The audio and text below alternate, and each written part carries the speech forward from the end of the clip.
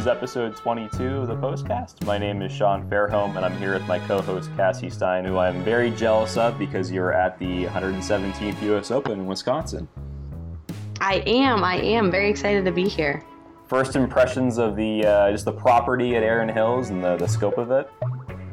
It's huge, a lot of fescue, but the fairways are green and rolling, and it's awesome to see. Like, if you saw it in person, I think you'd be shocked. Yeah, I heard John Hopkins in his column saying that it's a large venue, especially compared to some of the Open Championship venues they have. Wisconsin has hosted 13 USGA championships, but never a U.S. Open, so some history being made this week. And we could see some rounds kind of stretching to around 6 hours, given the yardage of the course and the distance between holes. Add in wind and, like you said, the long fescue where balls could get easily lost. And it's easy to imagine we'll be playing some long rounds this week. I think that will definitely be the case. I think one Instagram video that has gone viral now is from Kevin Na. Did you see the video he posted? Yeah. Not very happy with the course. No, not at all. And how about Lee Westwood yesterday with his caddy and coming out of the rough and you could barely see him? I just think the rough is so high that there's going to be a lot of lost balls, and that means a lot of penalties. That means a lot of rulings, and I think it's going to get backed up really quick out there. Unfortunately, the USGA forces, pace of play, and while we're young, but it'll definitely be something that everyone is interested in, just see how Erin Hills plays out in front of the world, basically. Yeah, definitely. I think a shorter hitter may actually, ironically, do better here because it is a par 72 course, so you have those 4 par 5s, and they're not really reachable. Most of them are not going to be reachable throughout the week, depending on the wind. And you have those wide fairways, and if you do miss those fairways, you're definitely going to be penalized this week. We're going to have PGA Tour player Bob Estes on a little bit later. He's going to stop by and talk about what it's like to play in one of these events. He's played in 15 U.S. Opens, and he's made 7 cuts, so he's going to provide some insight into what players will be feeling like standing on that first tee on Thursday. Before we bring him on, let's go through a couple of the top storylines for the year's second major. Dustin Johnson will attempt to defend his title. No player has done this at the U.S. Open since Curtis Strange pulled defeat in 1988 and 1989. Johnson has obviously played exceptionally well in 2017. He's number 1 in strokes gained tee to green and has the 3 wins to his credit, but struggled mightily in his last start at Memorial 2 weeks ago and didn't play in the Masters because of injury. Cassie, do you like DJ this week? I do like DJ this week. Paulina was supposed to have their second child on Monday, so he's actually not on site yet. I do know he did practice after the Memorial. He missed the cut there, so he got to come over here and play a few practice rounds and get to know the course a little bit better.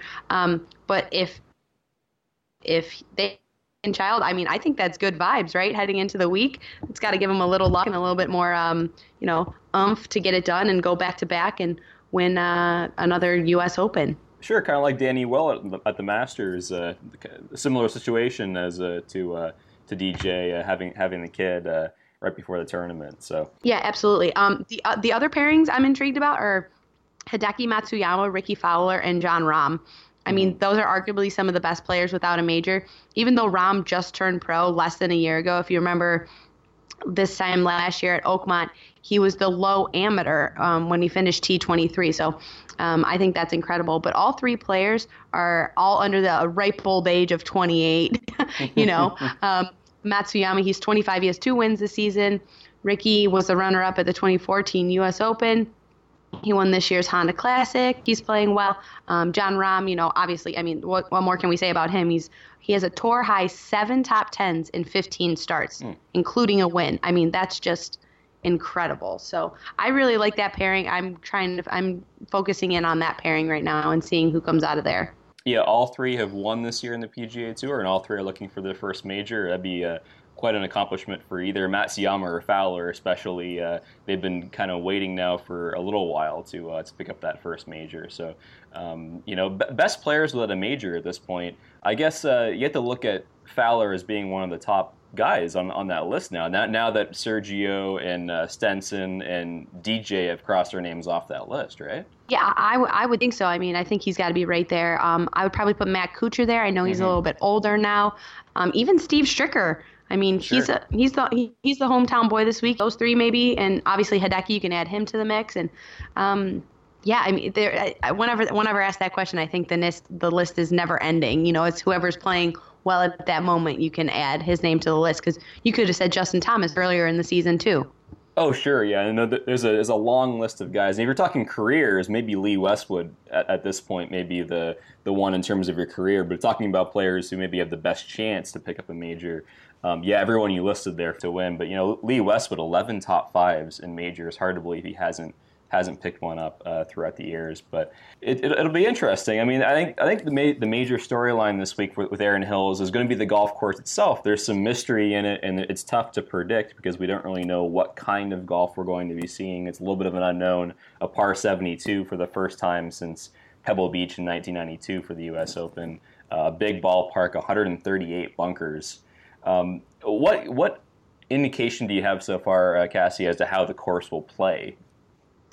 I got here on Monday, so I haven't really had a chance to totally walk the full course. I've only seen it from afar. I've got to the driving range. I got to see that a little bit. Mm-hmm. But I really can't wait to get over and just go walk the course in general. It's a walking course. I mean, it is very hilly. Some people are saying that it's worse than Chambers Bay. I wasn't out at Chambers Bay, but I guess it was a brutal walk. I think it was John Rahm yesterday who told one of his amateur playing partners, it's not a sprint, it's a marathon. It's take your time this week. Like, don't overdo it. Just rest and be ready. Don't psych yourself out. Get ready, but do not overdo it, and just be ready for that first tee on Thursday. Yeah, a lot of semi-blind shots out there. Important to get your sight lines during the practice rounds and kind of make sure that that's all ready for the first round on Thursday. And also, it should be an interesting finish to this course because we have two par fives late. You have 14 and 18 that are both par fives, and the 15th could play as a drivable par four throughout the course of the tournament. So that should be interesting. Last storyline to discuss: weather. You wrote a blog post about this yesterday, and it could be kind of a mixed bag throughout the week. What do you see in terms of weather happening in Wisconsin this week? I feel like it's just such an open field that anything could pop up at any time. It kind of stinks that way, but I think that's how it's going to be. I mean, I feel like I wrote that blog about the weather, and I feel like it's already changed. Like it's Tuesday morning, and the gates are already closed. The course is, I don't know if the course is flooded, but there's areas where fans and players can't walk because it's just already flooded. So I guess we'll just have to wait and see on what happens, and if this weather stays like it is now, where it's thundering and lightning. Who knows? Maybe we don't get started till Friday, and we see Phil Mickelson here. That would be kind of cool. Just who knows? We're rooting for a weather delay, but no, never. But if it's for Phil, maybe some people are rooting. Definitely. Well, yeah, you never know with the weather. It's even meteorologists, do not get things right all the time. So we'll just have to kind of wait and see. And what happens at Erin Hills this week? Any other major storylines that you're looking at that are kind of on your mind as we head into the week? No, I think like you said, this course is a mystery to a lot of people. So I just want to see how the top players, Dustin Johnson, Jordan Spieth, Martin Keimer, Sergio, Adam Scott. I just want to see how they all handle it, and just see how they play it, and just go from there. I'm just really excited. It seems like a great course, and I'm really excited to see who wins. Yeah, and the USGA could definitely use a good week. They had a bad week in 2015 with Chambers Bay, the course not being in great condition, and they had a bad week in 2016 at Oakmont with DJ and the whole ruling on Sunday. So a good week for the USGA is definitely needed, and there have been some positive reviews early on in the week at Erin Hills. So hopefully we're off to a good start in 2017. Agreed. To talk more about the U.S. Open, now we're going to bring on PGA Tour player Bob Estes. And now we welcome to the postcast a four-time winner on the PGA Tour, Bob Estes. Bob, thanks for stopping by. Sure, thanks, Sean. You've played in a U.S. Open or two, 15 to be exact. How did your mentality change over the years from your first Open appearance back in the early 90s at Hazeltine to your most recent start? I did just look that up. I think the last time I played US Open 2012. Mm-hmm. Of course, I've been hurt for the last few years. But, I learned early on that I needed to drive the ball way better than I did when I first got on tour. But just playing the tour, when I first got on tour, I knew I needed to become a better ball striker as well. And so at times I hit it better than others. But especially at the US Open, you've got to drive it well, drive it straight. And another thing I learned, too, that I probably didn't get corrected like I should have was not hitting the approach shot quite high enough as well. I grew up playing blade irons and was probably a little too slow to switch to maybe a little bit more of a cavity back iron like I play now to help me launch the ball a little bit higher. We have 14 amateurs in the field, and of course you came out of Texas winning the Haskins. And how does the mentality for these young players coming up, a lot of these college players, what's the best mentality for them to take going into a U.S. Open? I guess the main thing is just enjoy the experience. Mm-hmm. I mean, hopefully all those guys will have many more opportunities to play in the U.S. Open and all the other majors. But when you're still that young and just getting started, not that one of them still couldn't get in contention or potentially even win, but the main thing is just to enjoy the experience and just learn as much as you can for future U.S. Opens and future majors. Yeah, we saw amateur Braden Thornberry from Ole Miss almost win on the PGA Tour last week. So these guys can definitely contend when they get their opportunities. If you're the USGA running this event, whether it's at Erin Hills or Marion or Pinehurst, would you put a priority on protecting par? Should protecting par matter in an event like this? Well, I think just the whole theory of a U.S. Open course setup, pretty much protects par. Mm-hmm. Obviously, they've gone over the edge at different times with, maybe the firmness or letting the greens dry out, or maybe sometimes the fairways just being too narrow and the rough just being ridiculously thick. But for the most part, just the setup, the way a typical U.S. Open setup has been in the past pretty much dictates that. But Mm-hmm. at times, obviously, it's gotten a little bit out of hand, like at Shinnecock, whatever year that was, when the greens got so dry so fast, and we were basically just putting on dirt. I think the seventh hole, if I'm not mistaken, was one that was really an issue, and the ball wouldn't even stay on the green. So, at times it's just a little bit too much.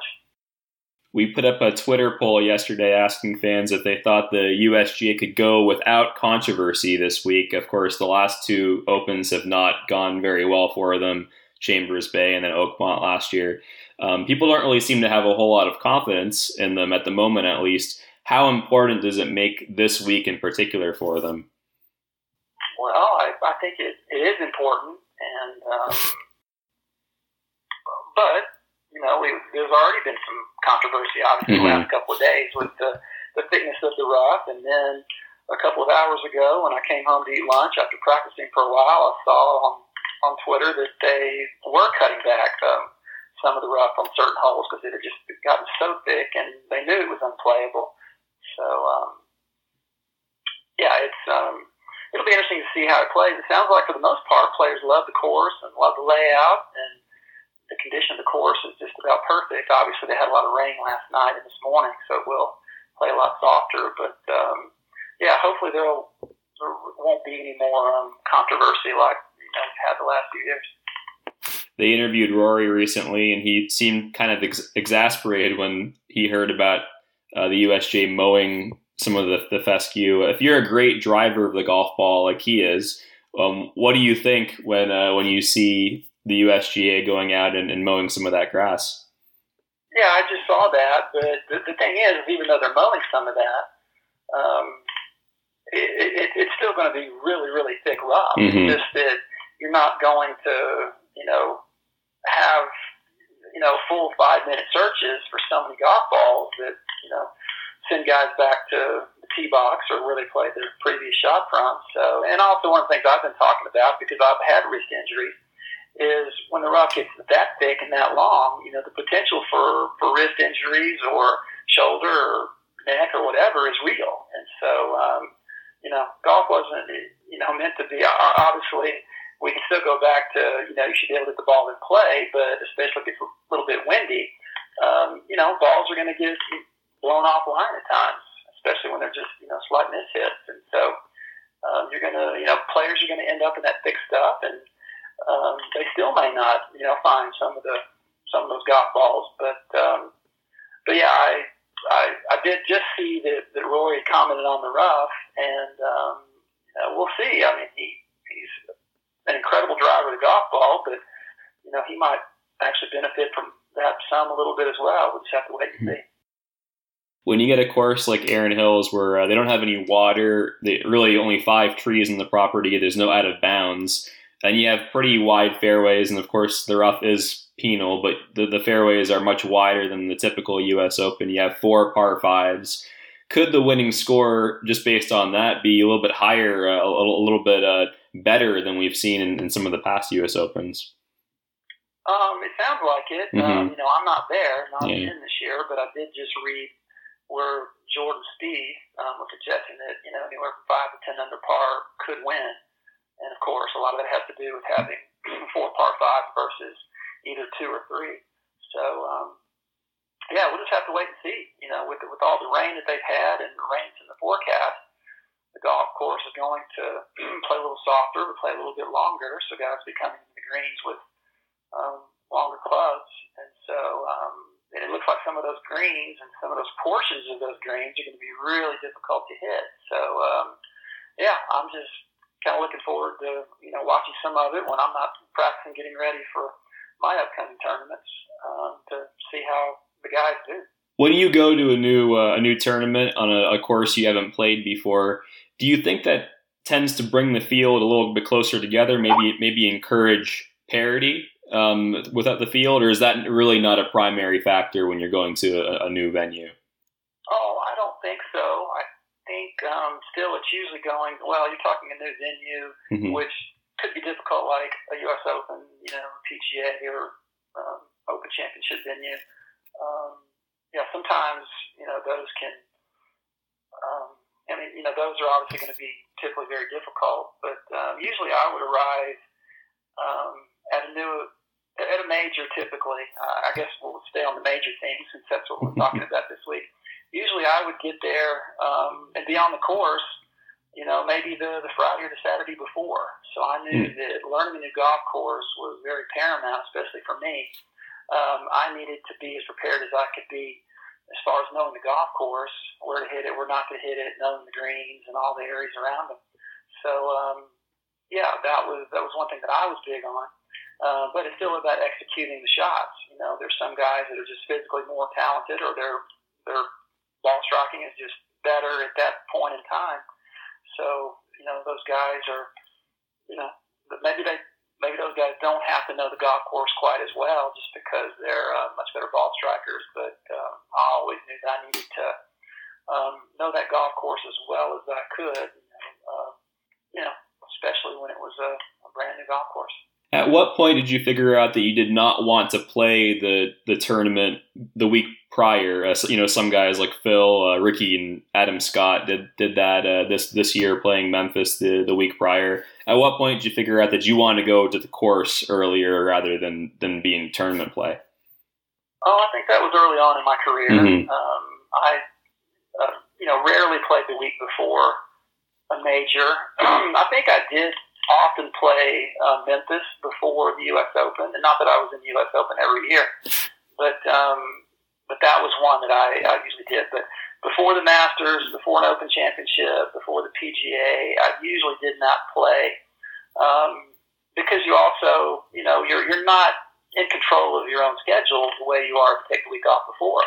Like I said, I would usually go in there on a Friday or a Saturday and start my preparation early, whereas, the tournament the week before sometimes either might take a lot out of you, whether you're in contention or the heat or whatever, but also the tournament possibly could go in, to Monday or even Tuesday. Mm-hmm. So, all those factors played into me deciding to typically not play the week before a major. Before we let you go, a couple of fun things not related to the U.S. Open. I know you're a big Texas football football guy. Tom Herman, new era in Texas football. How excited are you for the fall? Well, I'm always excited for Texas football. I guess we'll have to wait and see how Tom and his new crew do. It sounds like the players have bought into it. Everybody, for the most part, is really excited. So I'm just looking forward to going to some more games and seeing how they do this next season. And before we let you go, you just played in Memphis. Where will we see you next? Yeah, I'm off this week, but I'm playing Hartford on the regular tour next week, and then play with the old guys the week after that at the U.S. Senior Open, and then back to the regular tour at the Greenbrier. So I've got 3 in a row coming up. Usually I only like to play 2 in a row, but I think this is going to work out perfectly this time. And the Greenbrier is just such an amazing place that it's the perfect place to be if you're going to play 3 in a row. It's such a relaxing place to go, whether you're on vacation or even to play a PGA Tour event. So those are my next 3. And great to support them after what happened last year with all the flooding, too. Yeah, that was awful to see, but it sounds like it's ready to go, and I can't wait to get there. Absolutely. Well, we'll look forward to seeing you there, and best of luck. Okay, thank you very much. And thank you to Bob Estes for that insight, and best of luck to his Texas Longhorns who start the Tom Herman era in football this fall in Austin. Bob Stoops already scared out of coaching, I guess, by Tom Herman. No, not really. That's it, exactly. All right, moving on to the schedule this week. Obviously, we have the U.S. Open at Erin Hills, Wisconsin. On the web.com tour, we have the Air Capital Classic at Crestview Country Club in Wichita, Kansas. PGA, we have the Meijer LPGA Classic at Blythefield Country Club in Grand Rapids, Michigan. So only 3 tournaments on the schedule. Obviously, the U.S. Open being the biggest, but keep an eye on the web.com tour and the LPGA for a few other winners this week. Absolutely. Should be a couple of good tournaments there. And I guess we'll go right into Bingo, Bango, Bongo. Cassie, we were so close last week. It felt like we were so close. I know we were, but it just didn't happen, obviously, again. Yeah, it was a log jam in Memphis, so it was kind of a crapshoot there on the back 9. But both Phil Mickelson and Stewart Cink had leads on the back 9, and ended up finishing outside the top 8. Just that was how many people were kind of jammed into that top spot there in Memphis. Daniel Berger ended up winning, and that's who I had missed the cut. So I had it all backwards. Oh. Man, totally forgot you picked him. I had Francesco Molinari. I totally forgot. I had Francesco Molinari as my sleeper pick, and he finished T24. I was actually pretty happy about that. Very nice. Yeah, I had Russell Henley. He finished almost dead last in the field, so he did obviously not enjoy his stay in Memphis. And like we were saying, I think Phil was solo 9th, and Stewart Cink was tied for 10th, something in that area. But they both had chances to win the back 9. Phil had that triple bogey in number 12. Cink went bogey double on numbers 10 and 11, and that kind of sunk his chances. But good to see them both in contention. They both haven't won since their Open Championship wins. Phil in 2013, Stewart in 2009, so hopefully they can get a win soon. Stewart Cink will be in the field. He qualified through sectional qualifying, and Phil will be not in the field, we don't think. We're not entirely sure yet. Anyway, let's move on to the U.S. Open. Game time decision. Game time decision, yes. Game time decision. Game time decision, of course.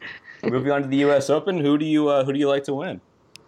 It was tough to pick one this week, but I'm gonna go Jason Day. Very nice. Yeah, he won his first major, obviously, at Whistling Straits 2015 PGA Championship, just an hour north of Erin Hills, so he's got to have some good mojo this week here in Wisconsin. He has 5 top 10s in his last 6 U.S. Open appearances, including 2 runner-up finishes in 2011 and 2013. So T15 at the Memorial, runner-up at the AT&T Byron Nelson. I'm going Jay Day this week. I like that. I think he should have won at the Byron Nelson. He really had a lot of opportunities to win. Remember, his first 3-putt of the week was that one in the playoff hole on the 18th green, and losing that to Billy Horschel. But yeah, I think he's played a lot better. Maybe that all the distraction from, I don't want to call it a distraction, but just all the emotion with what was happening with his mom.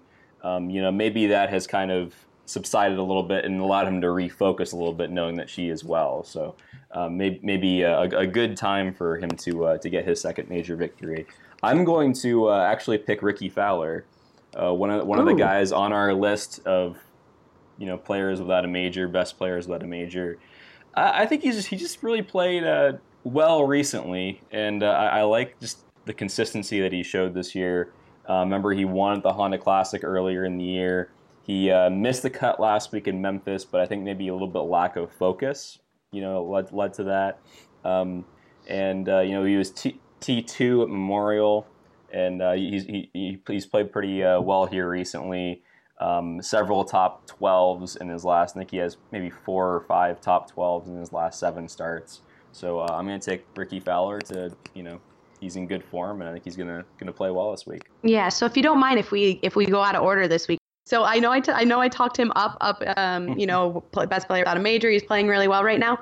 But like you mentioned, he emceed he miscut last week, and then he did finish T2 at the Memorial. So he is playing semi-decent, but 2 U.S. Opens, he's missed the cut in both of them at Oakmont and Chambers Bay. And this is really unfamiliar territory for a lot of players. And I can't see Ricky it's the whole U.S. Open, it's the pressure of it. I just can't see him catching on quickly enough to stick around for the weekend or even to contend. And he's playing with Hideki Matsuyama and John Rahm in the first and second rounds. And those 3 battling out there, and, they're top 10 players in the world. I think that's going to just put some extra pressure on him. And I just don't think he's going to be able to get it done this week. Okay, so we're on opposite ends here. We'll see who wins. yeah. It's most likely going to be you. So. Well, yeah, you never know. Whenever you're going to a new course and you have a U.S. Open, things can get away from players quickly, or you can hang around. It's one of those weeks where you have to be really patient, and definitely we'll see what happens there with him. But yeah, who do you like as your sleeper? I have Kevin Chappell as my sleeper, winner of the Valero Texas Open, and he was tied for 4th last week. I think he's really shown recently that he can play in the majors. He finished T7 at the Masters, so he can perform under pressure, and he can play well at these tough venues. I think he's just swinging it really well right now, and I think he could surprise a few people. I feel like it's a name you hear often, but it doesn't really click with people. Like, they don't really pick him enough. Mm-hmm. So I'm going to go with Kevin Chappell. Yeah, he's played really well this year. That was one of my wins early in the year when he won in San Antonio. Yeah, he's a good ball striker. Has always been about the putting for him. If he can putt well, he's usually in contention, and he's done so a couple of times last year and this year. I'm going to take Thomas Pieters as my sleeper.